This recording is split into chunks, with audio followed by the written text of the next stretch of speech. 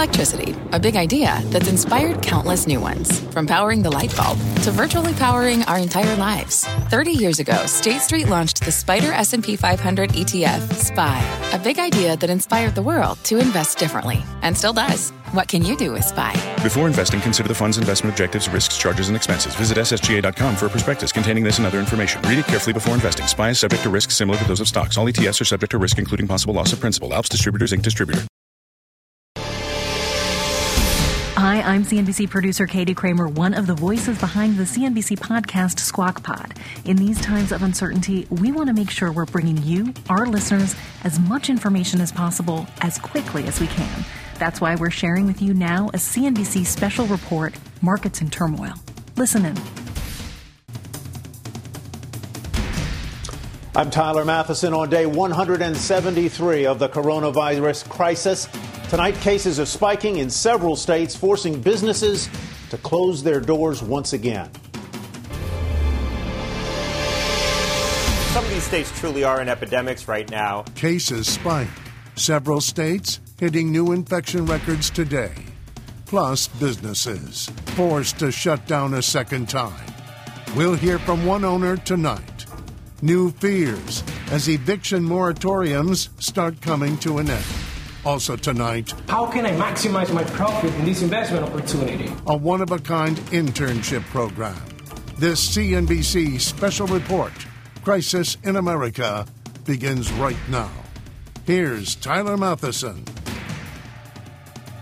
Good evening, everyone, and welcome. It is good to have you here with us tonight on this Friday evening in the summer. New coronavirus cases are on the rise tonight across the country. California reporting a new one-day high, more than 4,300 cases today, and the seven-day average there is rising more than 11%. Dr. Andrew Lafree is emergency medical director at El Centro Regional Medical Center, just east of San Diego, where the ICU is filled to capacity. Doctor, welcome. Good to have you with us tonight. With an ICU that is filled to capacity and ERs that are probably filled as well, what do you do with patients who need that acute care? Hi, Tyler. So what we've been doing, we're working to, first off, increase the capacity of our ICU.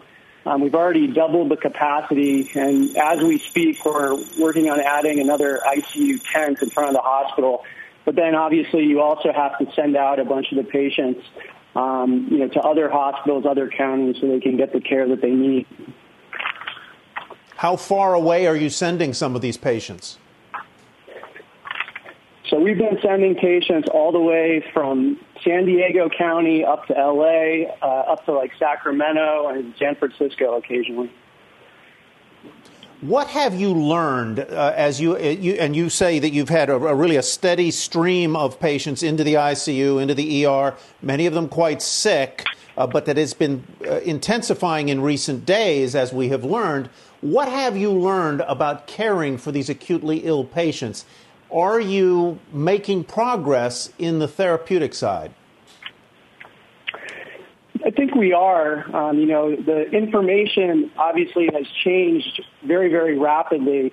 But we're doing a number of things, like we're intubating people later. We're trying to hold off on that as much as possible. We have a whole protocol for doing awake proning on the patients and high-flow nasal cannula to try and prevent them from deteriorating to the point where they need to get intubated.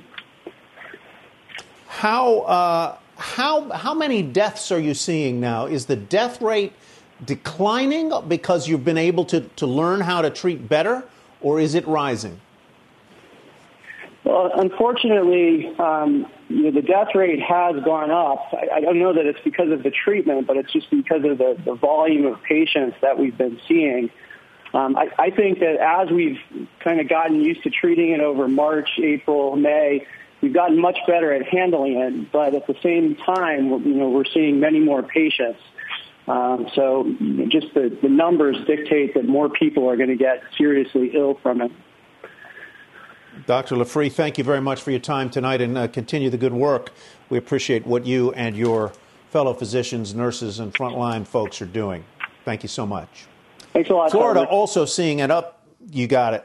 Florida also seeing an uptick in cases, so many, in fact, that some businesses that had reopened have had to close back down again after reopening just a short time ago. Rick Comer is the owner of Kiwi's Pub and Grill in Central Florida. He reopened his restaurant on May 4th, only to have to shut it down again a week ago. Welcome, sir. Good to have you with us, and we're sorry you've been going through such an up and down. Rick, why did you shut down a second time? We were informed that we had some customers who had tested positive for the coronavirus, and we were already working on a plan to bring our level of occupancy down to try and make it a bit safer.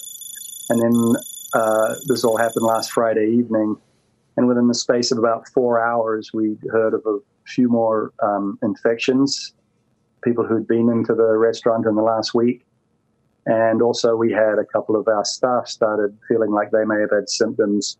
So my general manager called me. I was over at the beach, and she said, I think we need to shut down. And I agreed with her, and we shut down immediately, closed the doors, and told everybody we'd open in a couple of weeks when we could be safe to bring them back in again. Can you survive a second shutdown? It depends on how long it takes, Tyler. We have some PPP funding, which I don't know how long that's going to last. But,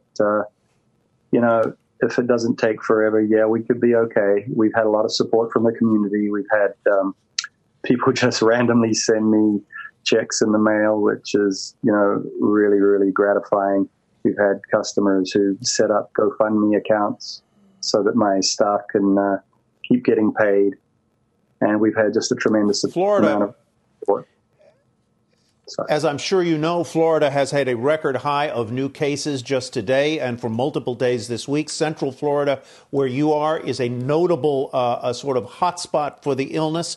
To what do you attribute this? Have people just not been practicing social distancing, not wearing masks in public? Why do you think it came on with such force here in Florida?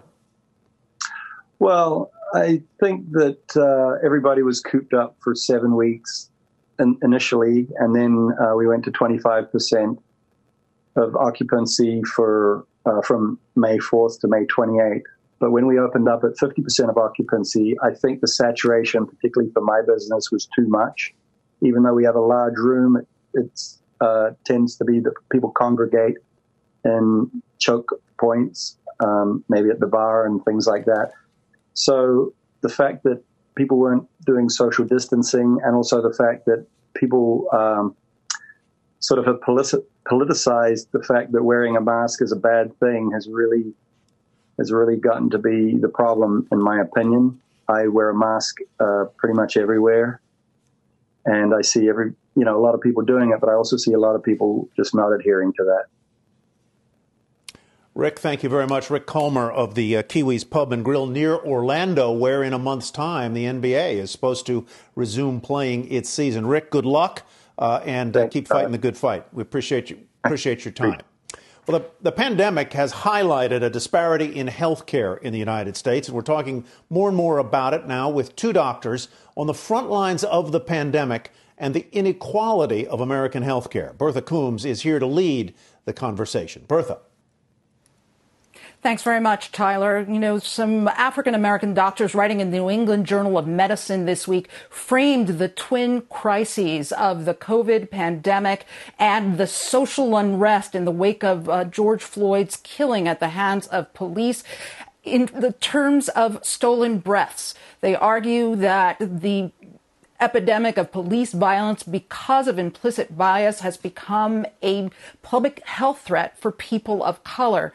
And of course, the impact of the COVID-19 crisis disproportionately affecting people of color underscores the fact that in healthcare, this has also become a problem in terms of poor health outcomes. Joining me now are Dr. Patrice Harris, who is the immediate past president of the American Medical Association, and Dr. Oliver Brooks, who heads the National Medical Association, which is the nation's largest organization of Black doctors. I want to start with you, with Dr. Harris.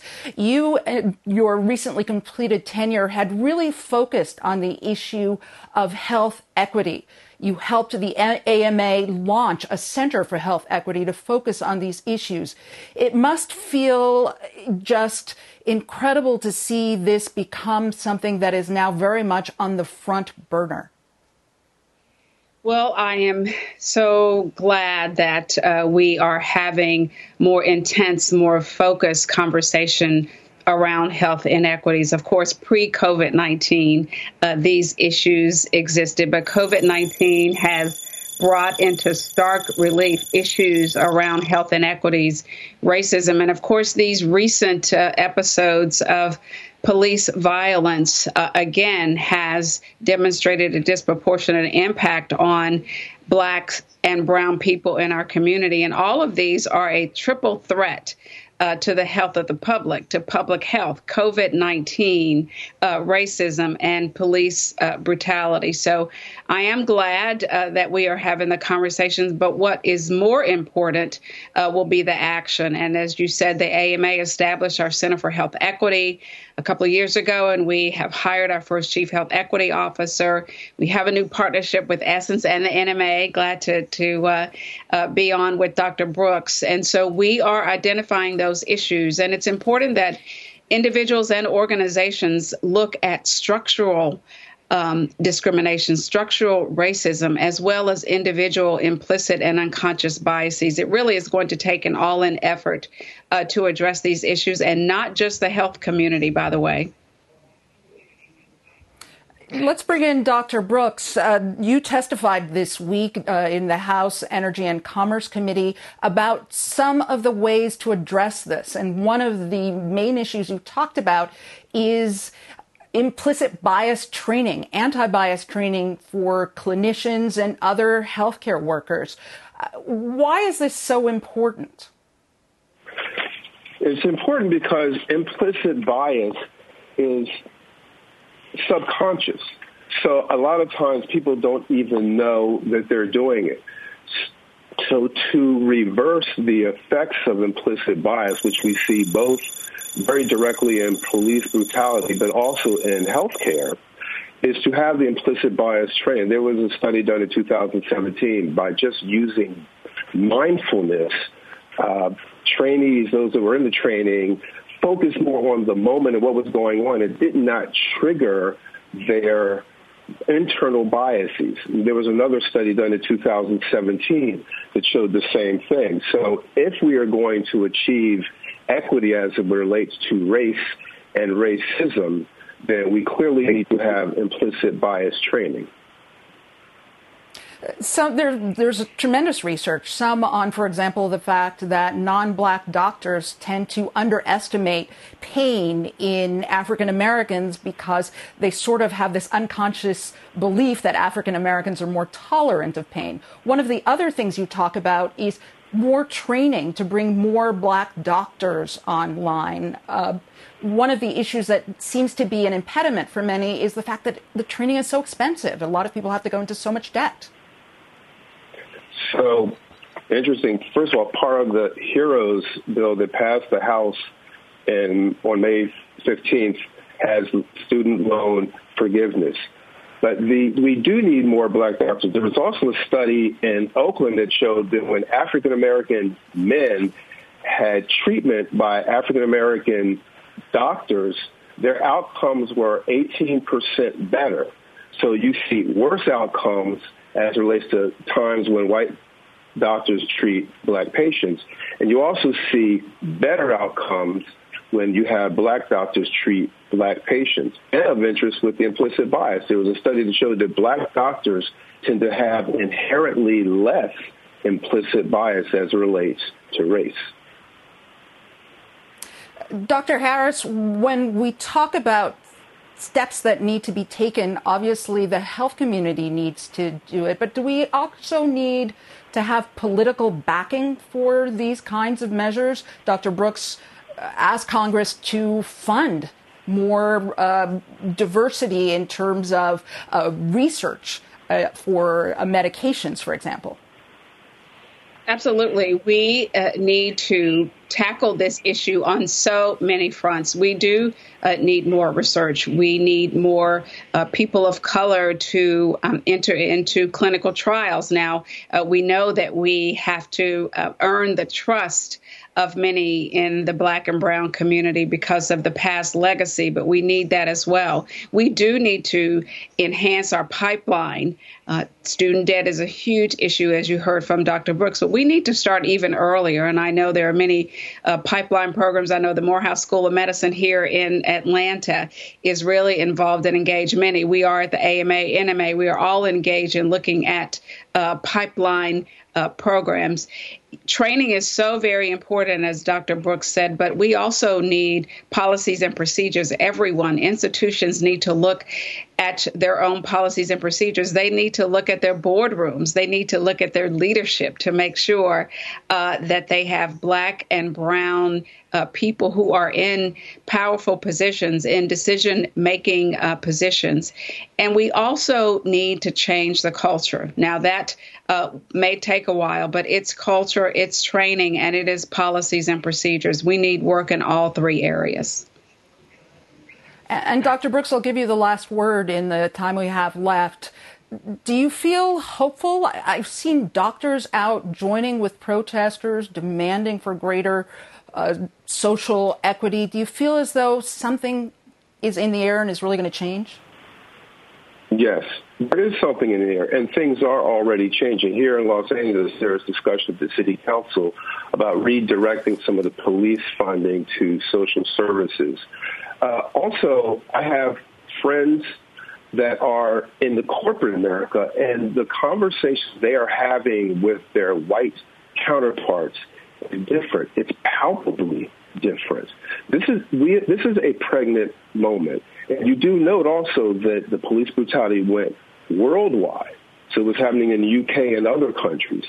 So something has happened. There has been a nexus.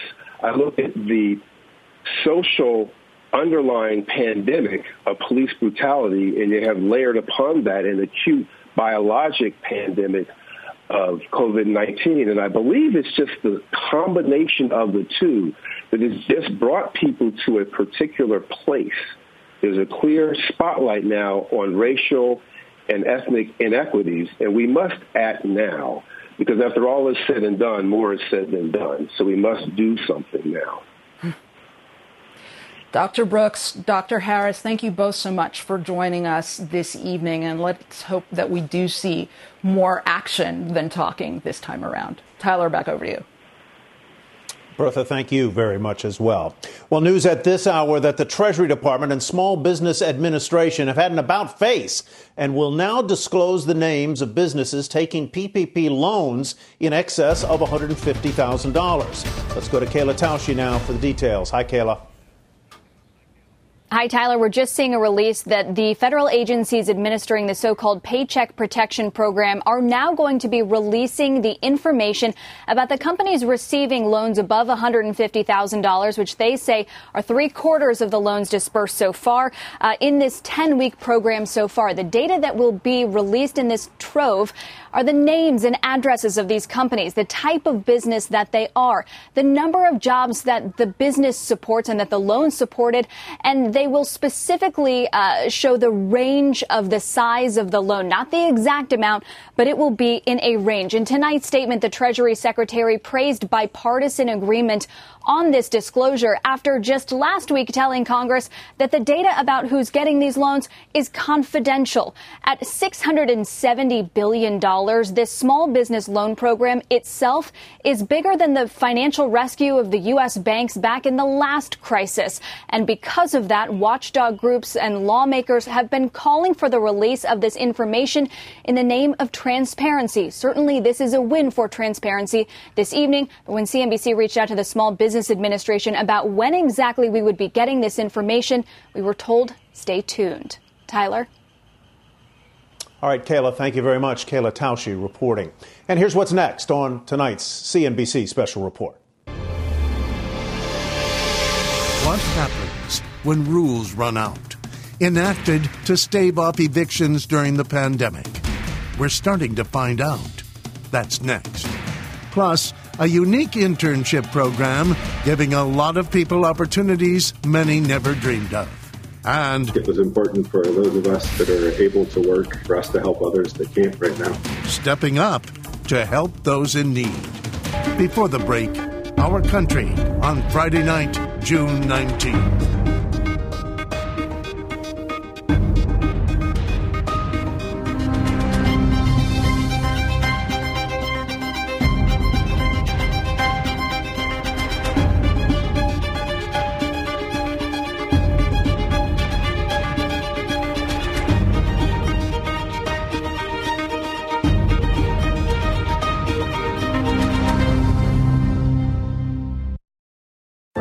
What's on the horizon for financial markets?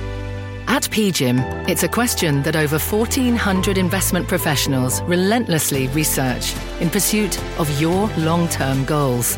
Specialized across asset classes, but united in collaboration, our teams provide global and local expertise. Our investments shape tomorrow, today. Pursue your tomorrow with PGIM, a leading global asset manager.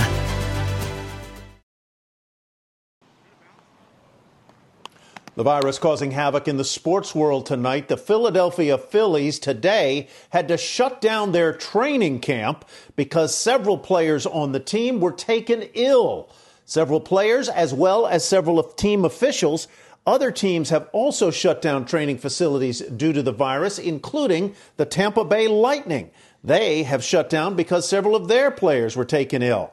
And let's see what else there is there for the pandemic. Rules have gone. There are some more headlines on this virus on day 173 to tell you about. Number one is that Apple will close some stores because of the virus. It's temporarily closing stores in 4 states, Florida, North and South Carolina, and Arizona, because of a rise in COVID cases. And Chicago's mayor says indoor drinking and dining will resume at the city at 25% capacity a week from tonight. That's June 26th.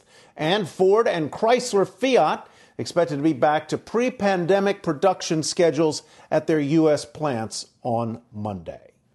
All right, the artist Aaron Hooley is stepping up in his Seattle community. Since the crisis began, the sculptor has had a unique way of helping others do the right thing.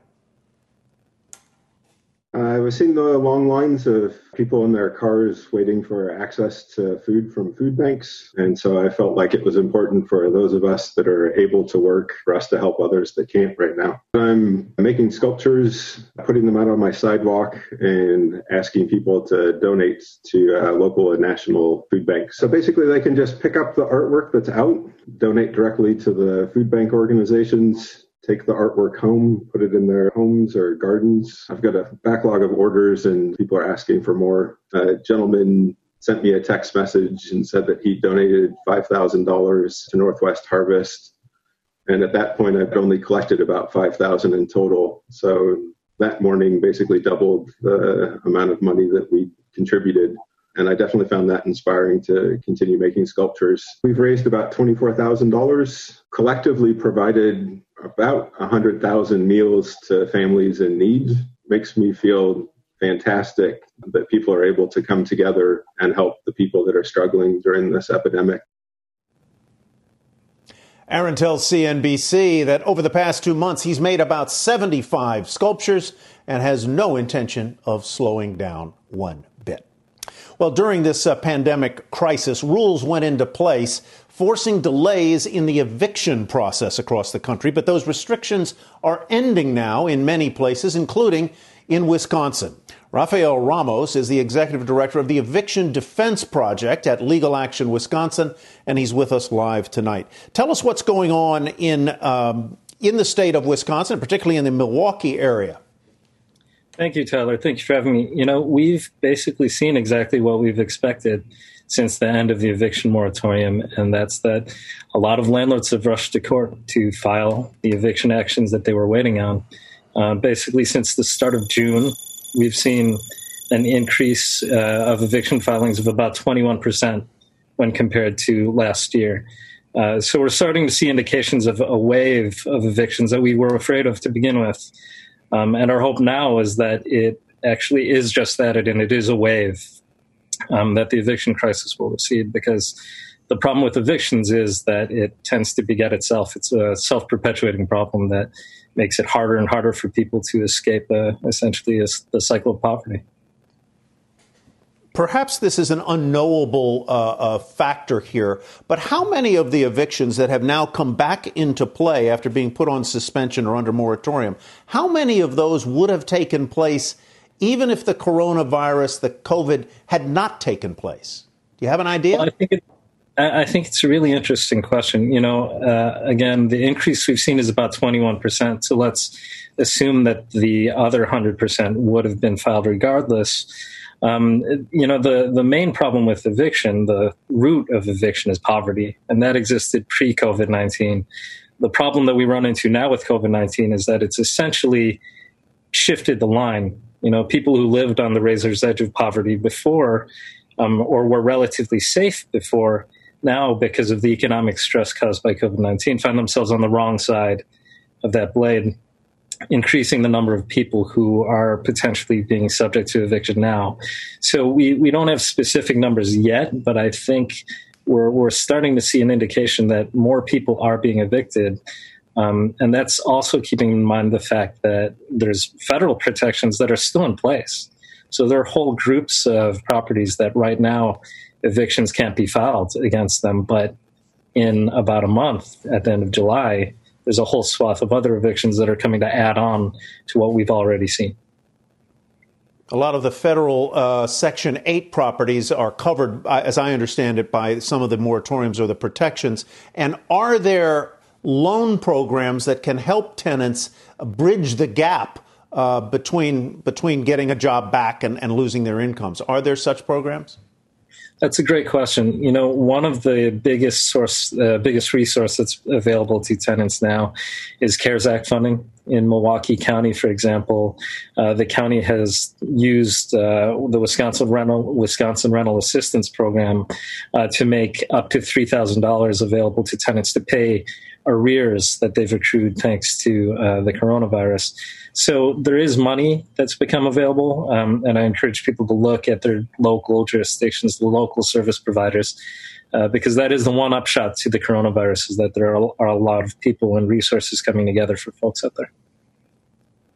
Rafael Ramos, thank you for your time tonight and illuminating us on that particular angle of the coronavirus crisis. Thank you again.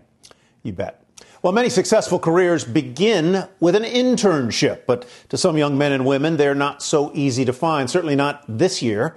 Tonight, Diana Olick reports on an organization that is taking the lead in evening the playing field in the real estate business and helping improve financial literacy along the way.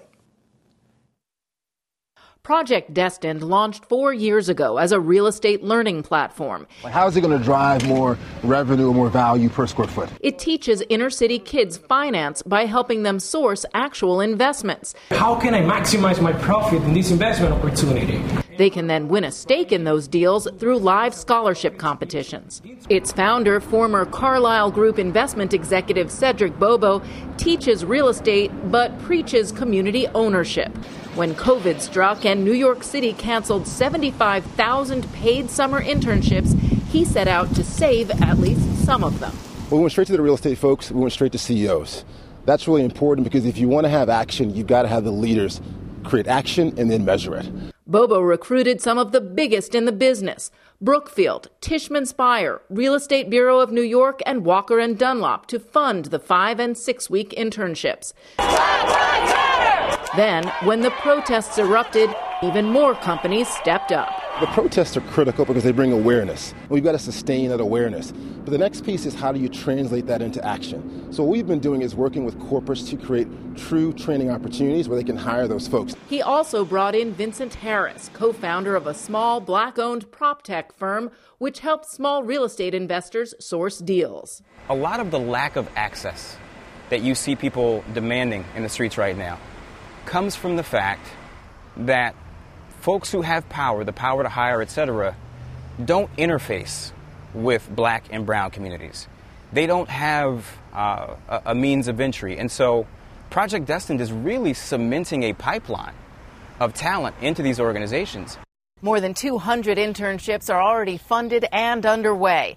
These kids are working with real executives from companies, researching deals, learning marketing strategies, and getting in front of the people who could potentially hire them in the future. Diana Olick, CNBC, Washington. And there is a lot more ahead tonight. Straight ahead, 3 business owners finding their paths forward and re-emerging from the pandemic. Tonight, their struggles, triumphs, scars, and new fears as many businesses are forced to close for a second time. A CNBC special report, The Path Forward, Your Business, is coming up next. Every day, thousands of Comcast engineers and technologists put people at the heart of everything they create. Like Oluseyi, a Comcast engineer who grew up bonding with his dad over sports. This inspired him and his team to create AI Highlights technology that uses AI and machine learning to detect the major plays in a sporting event, so millions of fans have a way of catching up on their favorite sports. Learn more at ComcastCorporation.com. Let's get straight to the point. You want to grow your portfolio to fight rising costs of inflation or pay off your debt or anything standing in the way of you and financial freedom, right? Yahoo Finance, our sponsor today, can help. For more than 25 years, Yahoo Finance has been helping great investors like you. Whether you're a seasoned investor or just looking for tips, Yahoo Finance makes it super easy by putting all the tools and data you need in one spot. Yahoo Finance takes a holistic look at the financial news cycle, including breaking news, original editorial perspectives, analyst ratings, independent research, customizable charts, and more. You can securely link your brokerage accounts for a unified view of your wealth, including 401k and other investments. That's how Yahoo Finance gives you insights and helps you take a look at your wealth in its entirety. That big picture perspective is what great investors need. For comprehensive financial news and analysis, visit the brand behind every great investor, yahoofinance.com, the #1 financial destination, yahoofinance.com. That's yahoofinance.com.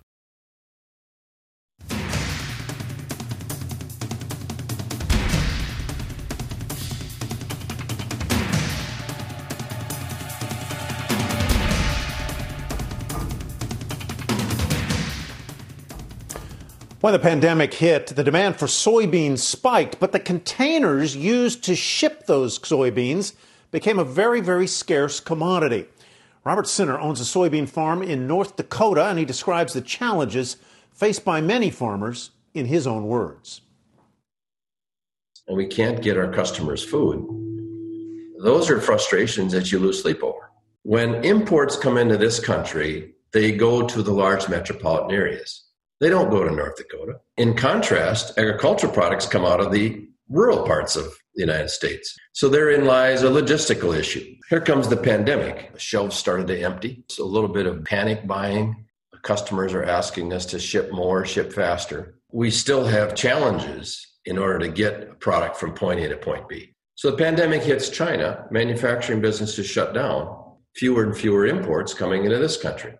Less and less containers coming in, which means now less and less containers available for export. China came back to work, and now it's a U.S. demand issue. And so we're still fighting the challenges of not enough equipment so that we can get products shipped out on a timely basis. Rural America is struggling to get the necessary equipment and infrastructure to get product to customers on a timely basis. That was Robert Sinner in his own words.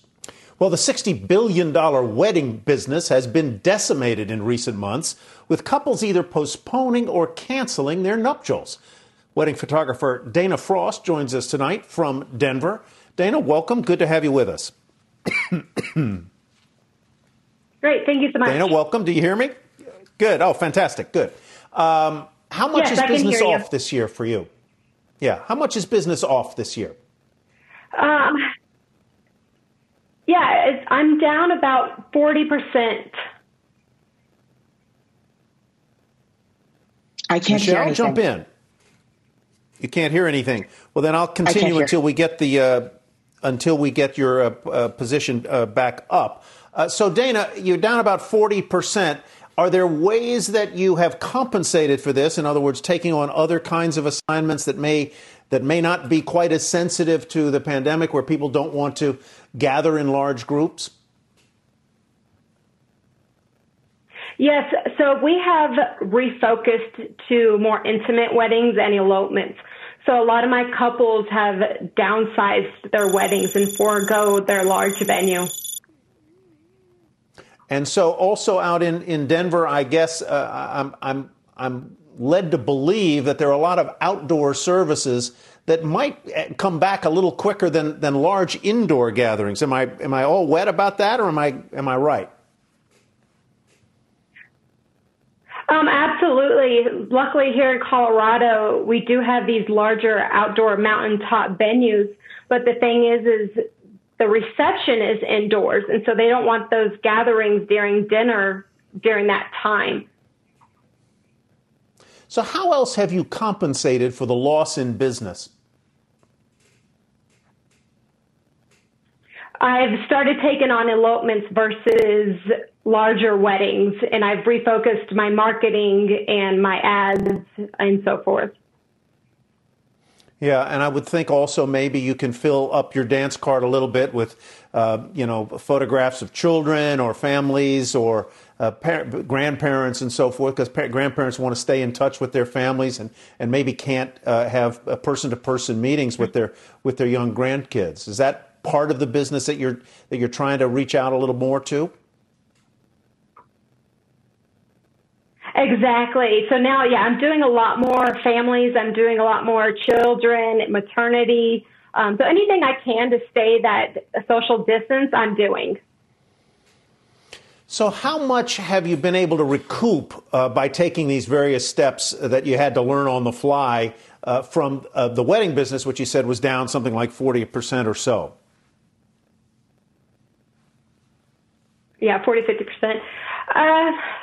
It's not so much for me because that's not where my experience and my marketing was geared towards. So I had to I had to flip things around to start getting that type of business. So that part of the aspect with families and children, not so much. But the elopements and the intimate weddings have definitely taken off because people are now not booking larger weddings for this year or even next year. They're booking the smaller weddings, the smaller elopements in these Airbnbs.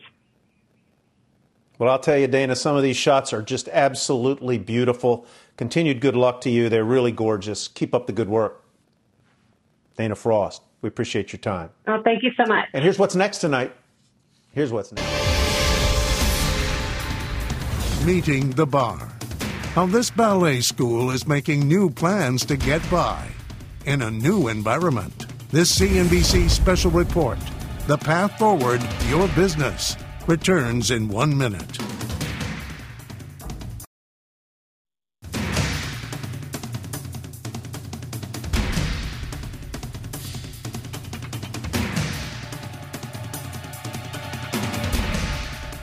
The School of Cleveland Ballet has been on its toes since the pandemic hit, coming up with new ways to train students and professional dancers. The founder and artistic director of the ballet is Gladisa Guadalupe, and she joins us tonight from Cleveland. Gladisa, welcome. Good to have you with us. Thank you. Thank you for having me. You bet. There's a little bit of a delay here, and we'll just soldier on here. How have you had to improvise to serve your classes? Well, the moment that we closed at the beginning of March, we decided to go via Zoom to all the classes. And we stayed Zooming for a long time. The school, all the classes, we had to scale down. We could not do all the 42 classes a week that we do, so we had to scale down. And we continue via Instagram and via Zoom. When we were allowed to come back, then we decided to do a hybrid program in which we had certain dancers come into the studio and also via Zoom. And that's where we are presently right now. I can imagine that Zoom would be helpful, but it doesn't take the place of a real class, because I can imagine that a ballet instructor is positioning physically a dancer's body so that they assume the right position, and maybe the surfaces are different where they are. It must not be. It's good, but it's not the same as being in a class with an instructor who can really position you, right? That is correct. As you know, this is an art form. You touch. You have to mold the bodies of the dancers, of the artists. The moment that we started Zooming, I realized at that moment that we were going to have a hard time getting back. They are standing on different floors, kitchen floors, tile floors, carpet, and it's a different way of working. Dancers need the floor in order to move.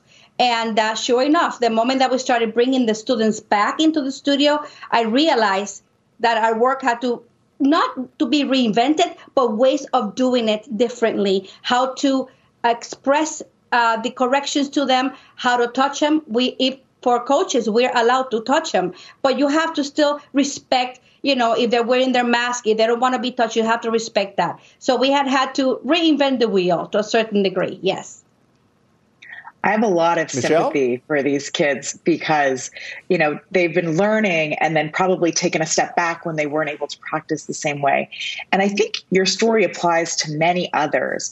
So tell me about, you probably went to free Zoom classes. Now you're going to a hybrid model that's in studio and digital as well. Are people paying for the digital classes? And would you recommend that, kind of all of these businesses in fitness look to charge for their digital classes or keep them more as a free thing? I have to tell you, we are not charging for our Zoom classes. We are not charging for the Instagrams. People join. We're doing this 5 times a week, and it's open to the public. The arts and cultures have been impacted greatly during this pandemic. Nobody's talking about that.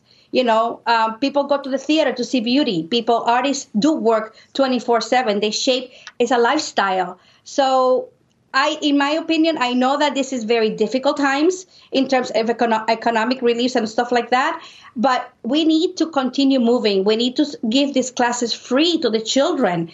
We had 5 outreach programs that all of a sudden stopped. We used to bus them here every single day, and we don't see those children anymore. We have dancers that were auditioning for professional careers in different companies, even in our own company, Cleveland Ballet, and the wings have been clipped. So I know this is very difficult economically. We have lost a lot of money. We have received government help. It's not enough. But at the same time, in order for us to go back to some kind of normalcy, I would like to continue giving these classes for free. It's very difficult because we have to pay our employees, and we have to pay the rent and we have to pay the electricity. But the art needs to live. They need to continue living. Look at the movement of the dancers. Beautiful.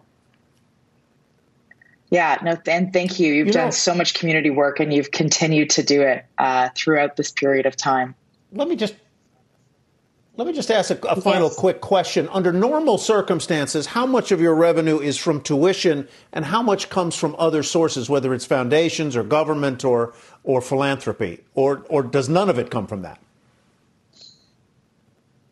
No, we have tuition income. We have also grants, foundations, donations. We do fundraisers. We do performances. So all of that was stopped.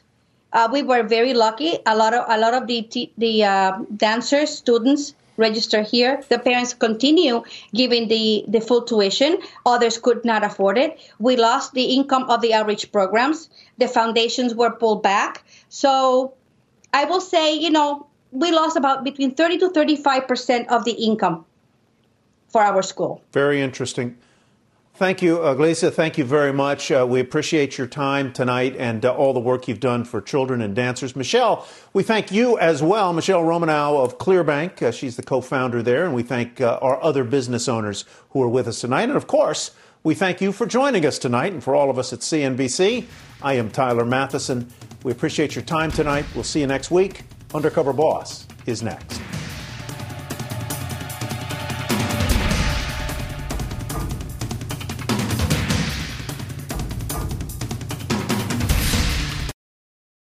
This podcast is supported by FedEx. Dear small and medium businesses, no one wants happy customers more than you do. So you need a business partner just like you. Like FedEx, who understands your passion for serving your customers because they have the same commitment towards you. That's why FedEx offers you picture proof of delivery, packageless and paperless returns, as well as weekend home delivery to 98% of the U.S. on Saturday and 50% on Sunday. See the FedEx service guide for delivery information. What's more, FedEx Ground is faster to more locations than UPS Ground. Trust FedEx for timely deliveries. See what FedEx can do for your business. Absolutely, positively FedEx.